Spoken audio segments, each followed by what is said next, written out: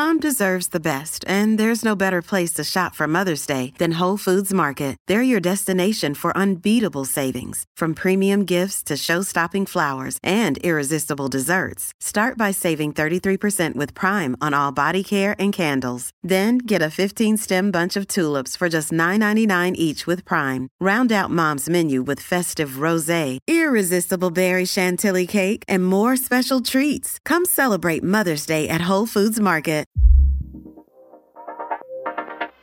I'm Lisa Stone, and you're listening to Parenting Aces.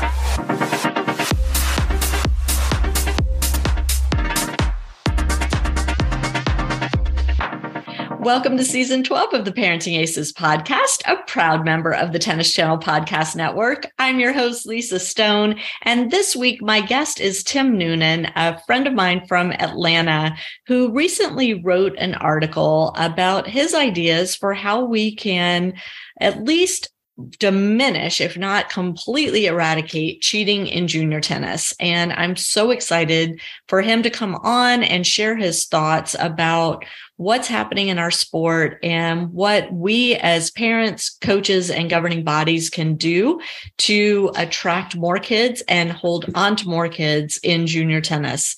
Before I bring Tim on, just quickly, if you are not already, we would love for you to become a premium member of Parenting Aces. All you have to do is go to parentingaces.com and click on the join button. Easy peasy, and you will have full access to all things Parenting Aces, whether it's our social media channels, our articles, our podcasts, discounts, events, etc. So be sure and click on that button.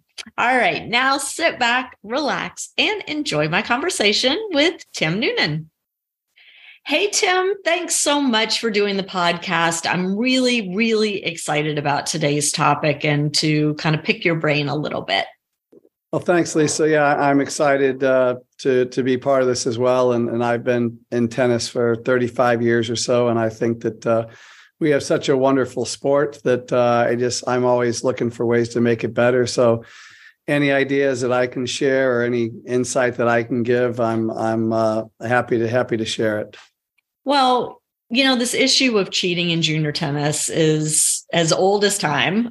It's not a new problem, though every new generation of family that gets involved in junior tennis seems to think it's just starting with their kids playing. Yeah. But for the parents listening out there, I want to assure you, this was going on when I was a kid playing. It's always been around. Kids want to win. When they're on the tennis court, they want to win, and they don't always make the best decisions or see things absolutely correctly when they're in the midst of competition. And so one of the reasons I wanted to have Tim on is, first of all, Tim was a player. Tim has been a coach for a very long time. He's worked with professional players. He's worked with juniors. He's worked with all levels of the sport and has seen a lot of different scenarios out there. And Tim, kind of the impetus behind this was that Rich Nair recently published an article that, come to find out, you wrote a while ago, but Rich recently published it in his tennis newsletter, and I read it, and I thought, gosh, you know, we've got to dig into this topic again and talk about some potential solutions to make our sport feel more fair for everybody that's participating. Yeah, no, totally agree. And again, it has been around forever. And one of the things was Rich had an article, Robert Lansdorp, the coach of Tracy Austin, still, you know, was bringing up the whole idea of cheating being the biggest issue in tennis. And whether or not that's true, there's issues in tennis, you know, across the board. But I think for a young person starting to play this game, it can be such a downer. It can be such a negative experience in those early days. And as a coach and as someone who's committed to growing the sport, I hate seeing kids driven from the sport by some of the ugliness. And it's not always it's the cheating. It can be the parents. It can be a lot of different things. But the cheating is certainly at the forefront, and it's certainly something that's been there. And, you know, the kids, there's pressure on the kids. You know, the parents are putting a lot of time and effort into it. we hate to hear it as coaches, this whole return on investment. Most parents should be happy that their kids are in a safe place, learning a great sport, but some of them are thinking college scholarships or beyond. So there's a lot of pressure on the kids to do it. And again, in the past, I felt like there was no deterrence. The deterrent, if I make a bad call and the referee overturns it, that's not really a penalty. That wasn't my point to begin with. And I kept thinking that's not a very fair, there ought to be a penalty to my making that big a mistake. And even if it was an honest mistake, a mistake is a mistake. And, as I said in the article, you can't rob a bank and then give the money back and say, hey, are we cool? This doesn't work that way. So I felt there needed to be more deterrence. And my article was, I grew up in the Jesuit high school, and we had the demerit system, and it was based kind of on that. And again, people can take it any direction they want. There's a lot of different ways to do it, but I just feel like that not everybody, if I've kept my nose clean for a couple of years and I make a bad call, I don't think it should be the exact same as someone who's making 10 bad calls a match. I mean, I think there ought to be different levels of deterrence and different things that the referees and coaches can do. And I mean, the referees can do on the courts. And so that's really where it came from. And I'm just trying to make the sport more fun for kids playing, because if this sport shrinks, people in my business are going to suffer. And I just don't want to see that. Yeah, I agree. And it's interesting. We're recording this the second week of February, I guess. And there's a video that's gone viral on the internet in the last couple of days about a college match, a player that called a ball out that bounced in the middle of the court. And that little snippet has been, sent all over the place. But what wasn't sent was the points prior to this egregious call, which, I haven't watched the whole match, so I'm not sure what happened. But having been a tennis parent of a collegiate player, I can only imagine what was going on in the match that led this guy to make that very obvious. He was making a point, right? Sure. So yeah, and again, I haven't seen that one either, but I've seen that happen before, and it usually is the beginning of bedlam, which again is never a good thing in our sport. So, until again, bigger penalties for cheating. More. Here's the other thing that I've never. If you're not 100% sure your call, you're supposed to give the other person the point. I don't think that's being hammered home enough with kids.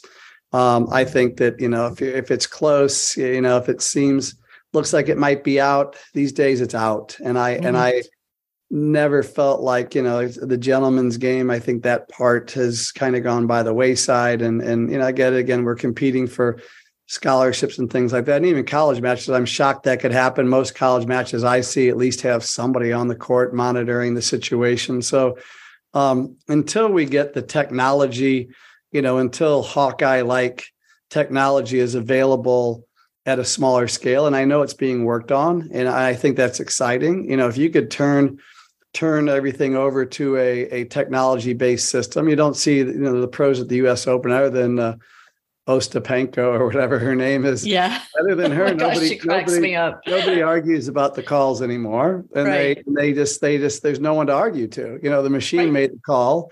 And you can ask to see a video of it, but I guarantee if it called it out, it's going to show you a video of a ball being out. Yeah. So I think that someday, there may be those options for junior tournaments and college tournaments. And I know some of the people developing these systems, and I think that that's very exciting. But in the meantime, I think the whole idea of throwing more referees out, which was, again, one of Robert Lansdorf's ideas. And again, it's not a bad idea, but it's only going to make an expensive sport more expensive, and it's going to make these entry fees more expensive. And it's already a sport that a lot of kids can't access. So I think that anything that raises the price of how expensive tennis already is, again, it's a bit of it's a double-edged sword.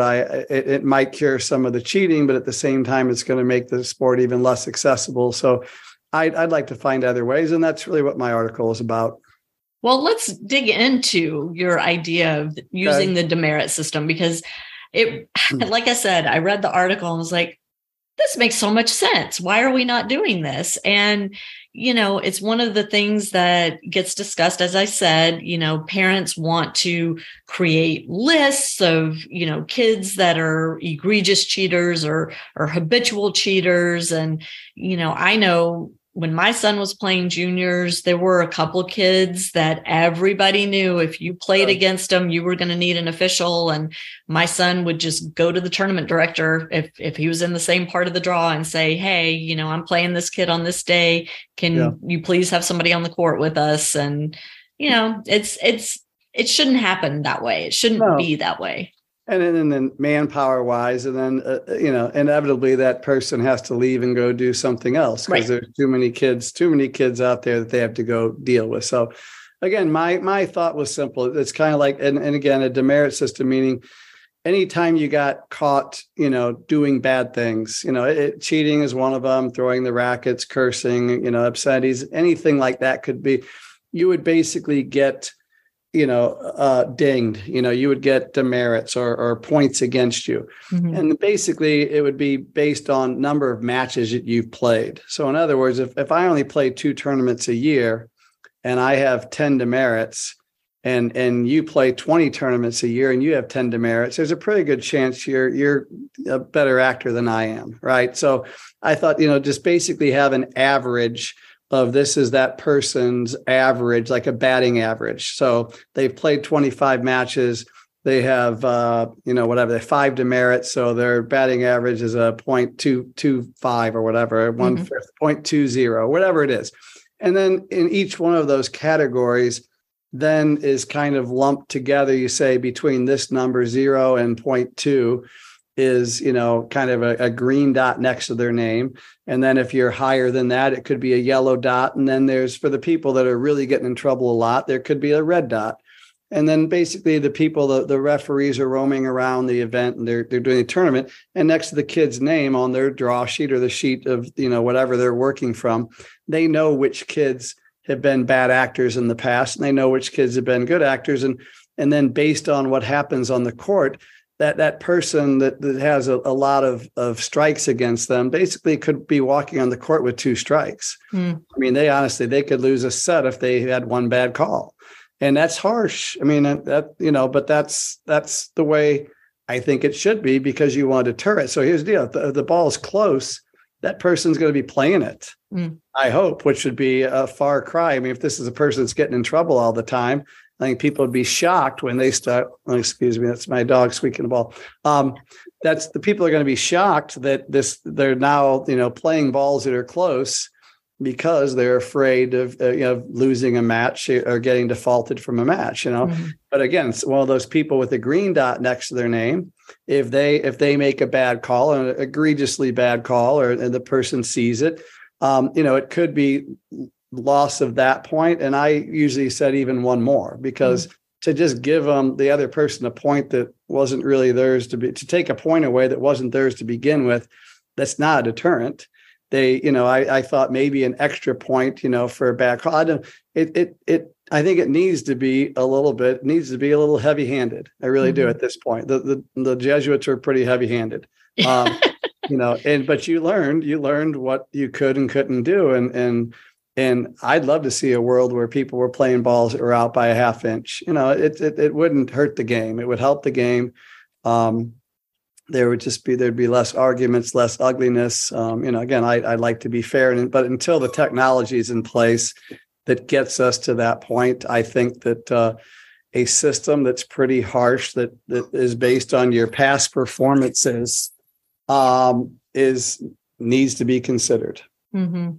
And I mean, have you proposed this to USTA or UTR or any of the people running events? I sent this article to someone at USTA. Again, I'm not on any USTA boards. I'm on some other things. I'm not in any governing body boards or anything like that. So again, it's been out there. It originally was something that I wrote for Net News, but it was a little too long to put in Net News.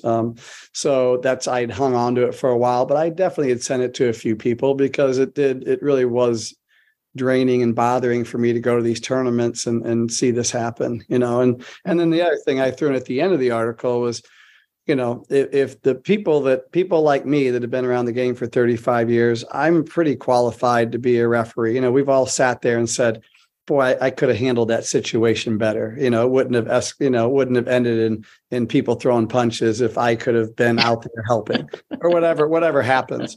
And I think, but part of the certification process at PTR and USPTA could be that the coaches have to referee a certain number of matches every year, have to be roaming referees. And that way, again, that's not, you don't have to spend more money. If it's part of my certification and I have to do 2 or 3 days a year, it's not going to kill me. Mm-hmm. And if it makes the sport better, eventually more kids are going to play and it's going to help my business anyway. So, that was, besides just the punishment system, a way to get more referees out there without spending more money, I thought, could be that way. Again, there's a lot of different ways to look at it, but I don't see anything.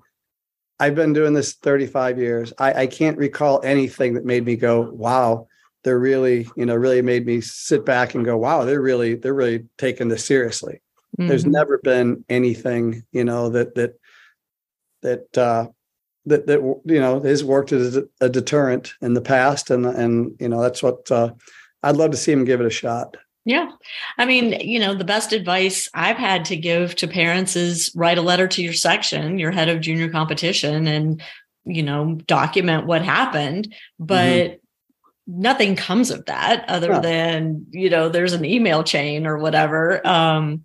And meanwhile, the kid or kids that are the biggest offenders are continuing to play and as you said, driving the other kids away from the sport, or, it's really a shame. I want to dig a little bit deeper, Tim, into this whole idea of when in doubt, call it out, which seems to be the mantra these days and seems to be a more and more common way of handling close calls, and not just at the junior level. Let me just say, I play in 3 different adult leagues. Sure. And it happens all the time on the court with me too. I'm of your mindset. If I'm not sure, the ball's in and we're playing and we're going to keep going. I don't trust my eyes. The older I get, the worse they get. So, I would never feel comfortable saying, well, I'm not sure about that, so I'm going to call it out.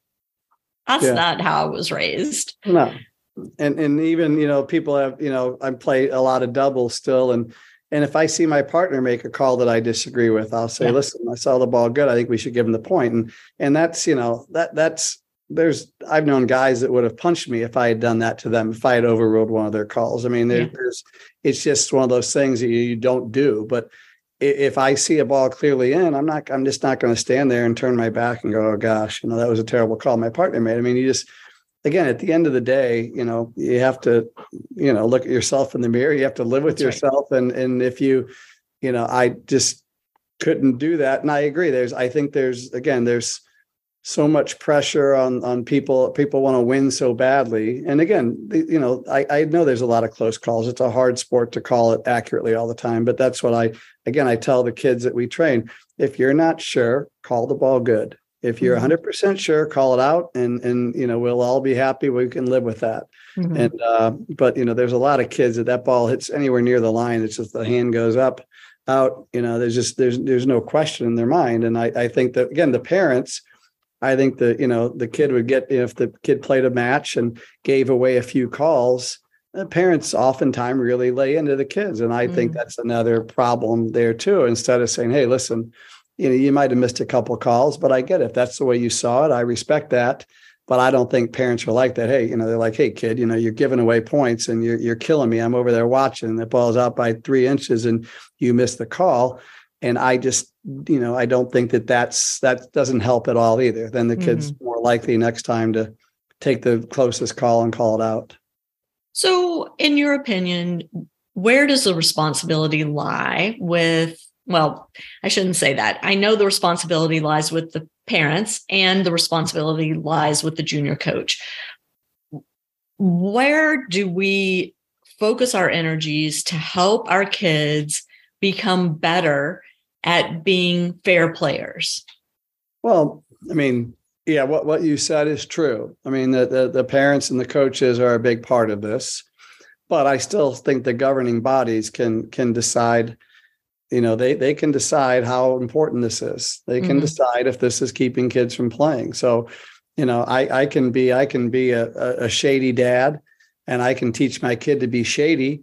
But if the USTA is clamping down on kids cheating and they keep dinging my kid, you know what? They might be able to win. At the end of the day, they might be able to. I've seen tennis save a lot of kids from less than ideal parents. The sport can teach character, and it can teach a lot of great things. And I've seen kids come from some pretty rough homes. Good friends of mine come from backgrounds that were not great, and just being around the sport helped them kind of navigate, a tough childhood. And so I might blame the parents and the coaches for the kid initially cheating. I do think the governing bodies, whether it be UTR or USTA or in Atlanta here, ALTA, all these entities can take a much stronger stand and put some rules in place. Again, league play with adults is kind of tough, but with junior tournaments and ranking points on the line and college scholarships on the line, I would have no problem with them, getting tough with these, these kids. Yeah, I think it's such an interesting proposition. And I didn't ask you this off air. I'm going to put you on the spot, but okay. How do you feel about us reprinting your article on parentingaces.com and maybe taking some comments that then we can forward on to the governing bodies? That would be great. I mean, any discussion is great. And again, I have thick enough skin, people don't like it, called it dumb, whatever you want to do. It's fine. And again, it just came out of, the article came from, I spent, a week in Macon, Georgia, and it was 120 degrees, and I'm down there watching tennis, and I came home exhausted, and I realized it wasn't the heat. It was just the drama around these matches, the are you sure's and all the stuff going on. It was just like, it got so old that I came back going, man, this is just dumb. It's just dumb that we have to keep doing. It's Groundhog Day every day at the junior tournament's Groundhog Day. And it's been for 35 years. Yeah. So I'm just like, why are we repeating the same, we have the same mistakes that happened when I was a kid. There's still bad actors, and there's always going to be, but if we could take the cheating out of it, if a kid felt like he walked off the court and how many times, and you've heard it, I'm sure, with your kids playing, I would have won if they hadn't cheated me. I mean, we've gotten to the point where our kids aren't allowed to say that when they walk off the court. You want to tell it to somebody else, you tell it to somebody else, but don't tell it to us, because, and it may have happened, it may, and certainly in their mind, but at the end of the day, we just don't allow that to be a reason, because if that's really the reason why people are losing, then our sport's in big trouble. Yeah, agreed. And I think, we have to look at this as the kid that doesn't deal with confrontation well, right? I mean, I've heard this argument, well, this is a great time for them to learn, life skills and how to navigate real life and yada, yada, yada. But you know what? When they're 12 years old, they shouldn't have to do that kind of stuff. Like, tennis is hard enough. They shouldn't have to figure out how to either suck it up or retaliate or ignore bad calls or bad behavior by their opponent. That shouldn't be part of it at that age. No. And it's hard. And again, that's what, people always asking me, what do I do if someone cheats me? And it's like, you can get a referee, what if the referee can't come, whatever, and I did a few dumb things as a kid. I may have walked up and kind of said, listen, you make one more bad call, I'm going to come over there and, I'm bringing my racket. I've done stuff like that, and I was a little bit of a hothead. Yeah. But I do realize that's not really the solution, and it's not. And again, to ask my students to do the same thing, I do often say, listen, you don't, the are you sure's drive me crazy. So I'm like, no more are you sure's. If you want to walk up to the net and say, listen, I saw that ball good. That ball looked into me. It was on the line. I'd much rather hear that, because again, in 35 years, I've never heard anyone say, are you sure? And someone go, you know what, come to think of it, I'm not sure. Let's, your point. I've never seen that. So it's like, let's eliminate, that should be a penalty. If someone says, are you sure, they should get dinged also. So, but it's even now things that I just, it's just a crazy part of the game. But I'm willing to try anything. And that's what I'm saying. I'm happy to have anybody, weigh in on this. Mm-hmm. And I think, it used to be that if there was a debate over a line call, you could replay the point. The USTA rules now say that's not the way it works. If you want to reverse your call, you lose the point. So there's no kind of incentive to change your mind if, Yeah, I mean, that's a tough one anyway, though. But I mean, again, replaying points that have been played, if I make a bad call and go, no, just kidding, it was in. I get the whole idea that I lose that point for making the premature call. I mean, that opens up a whole nother can of worms if you can play a lot of points over. And then you say, you sure? And they said, well, maybe I'm not. Let's replay it. And I'm kind of like, well, again, the rule is if you're not 100% sure, the ball's in. Right. I think that should resolve most of these issues. If you're 100% sure, the ball's out. And if you're not 100% sure, it's my point. So there we go. Hopefully that would keep from having to actually replay points or, that I don't know. I think that'd be a tough Pandora's box to open. I mean, I 100% agree. I'm just saying there's, now it's not even like you can kind of give yourself a beat and say, oh, I might have messed that one up. Let me. No, I hear you. Because mistakes do happen. I get that. And I mean, we've done podcasts about that and, how vision training maybe can help with some of that and maturity and things like that. And some kids just flat out need glasses and nobody realizes it. So, there are other extenuating circumstances, but what we're talking about here is the egregious bad call, the egregious bad behavior that is not being addressed by the governing bodies. The kids are not being adequately punished. There's not a good enough consequence. And so the bad actors are continuing their bad acts and the good actors are getting frustrated and, hopefully not leaving the game, but we see a lot of them leave the game and it's a shame. I'm really hopeful that by putting this information out, Tim, that maybe the right eyes will get on it and maybe these conversations can be pushed up the food chain and something can be put in place.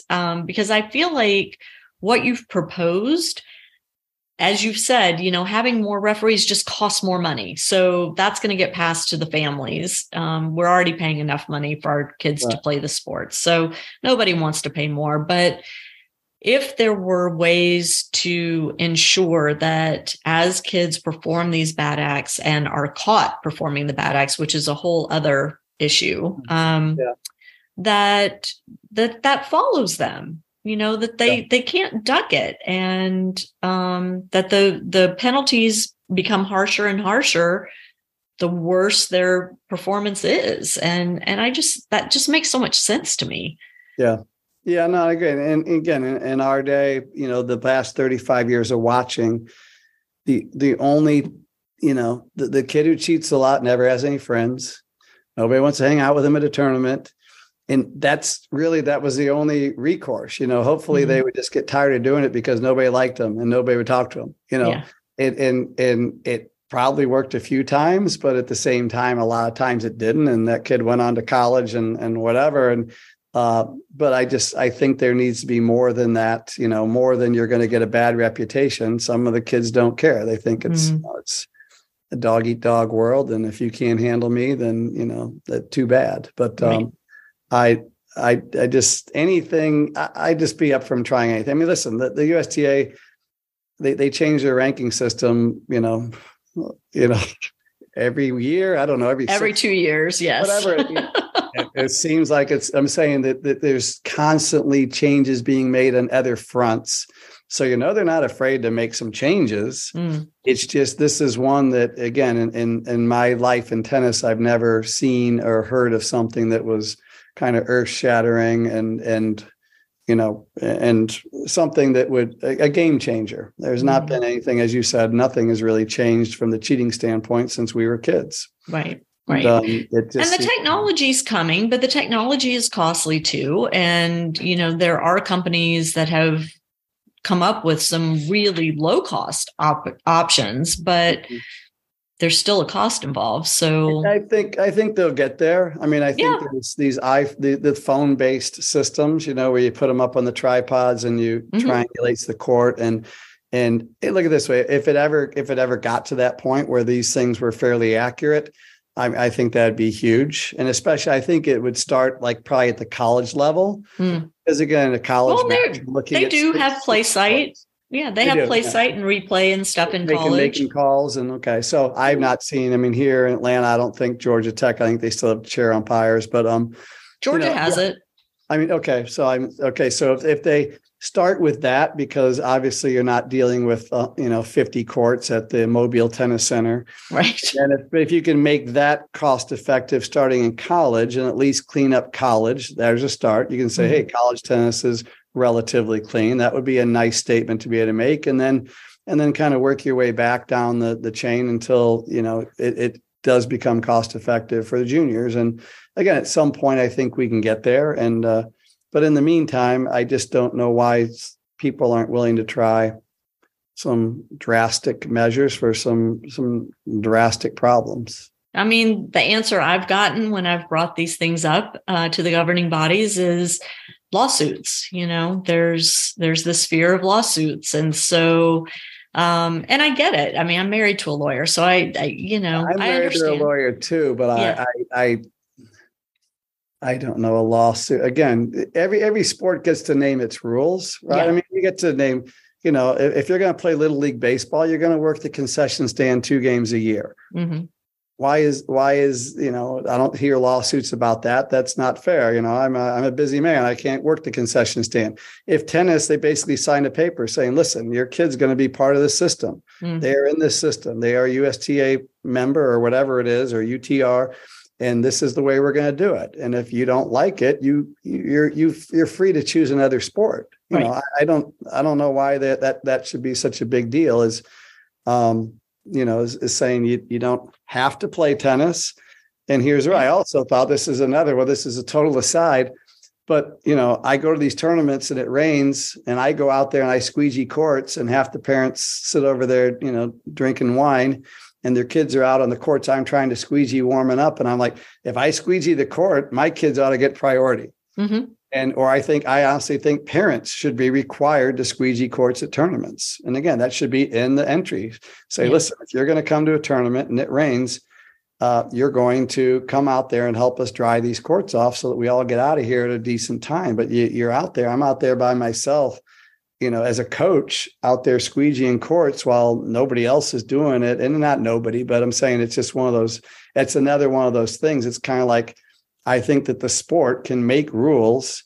I don't know, you go to it's a culture, right? You go to a polo match and at halftime, everybody walks out and they steps down the divots. There's every sport has things that people do. And I think that those are the kind of things that, if you squeegee a court, your kid gets the first court. If you don't, you get the last court. You don't like that. Again, if that's a lawsuit, then I think I'd rather see that lawsuit happen and get thrown out once and then it never happen again, I would hope, but I don't know. Yeah, no, I'm with you. And to me, it is creating a culture where we have respect for one another. The opponents have respect for each other. They have respect for the game. They have respect for the officials that are out there, for the people at the tournament desk.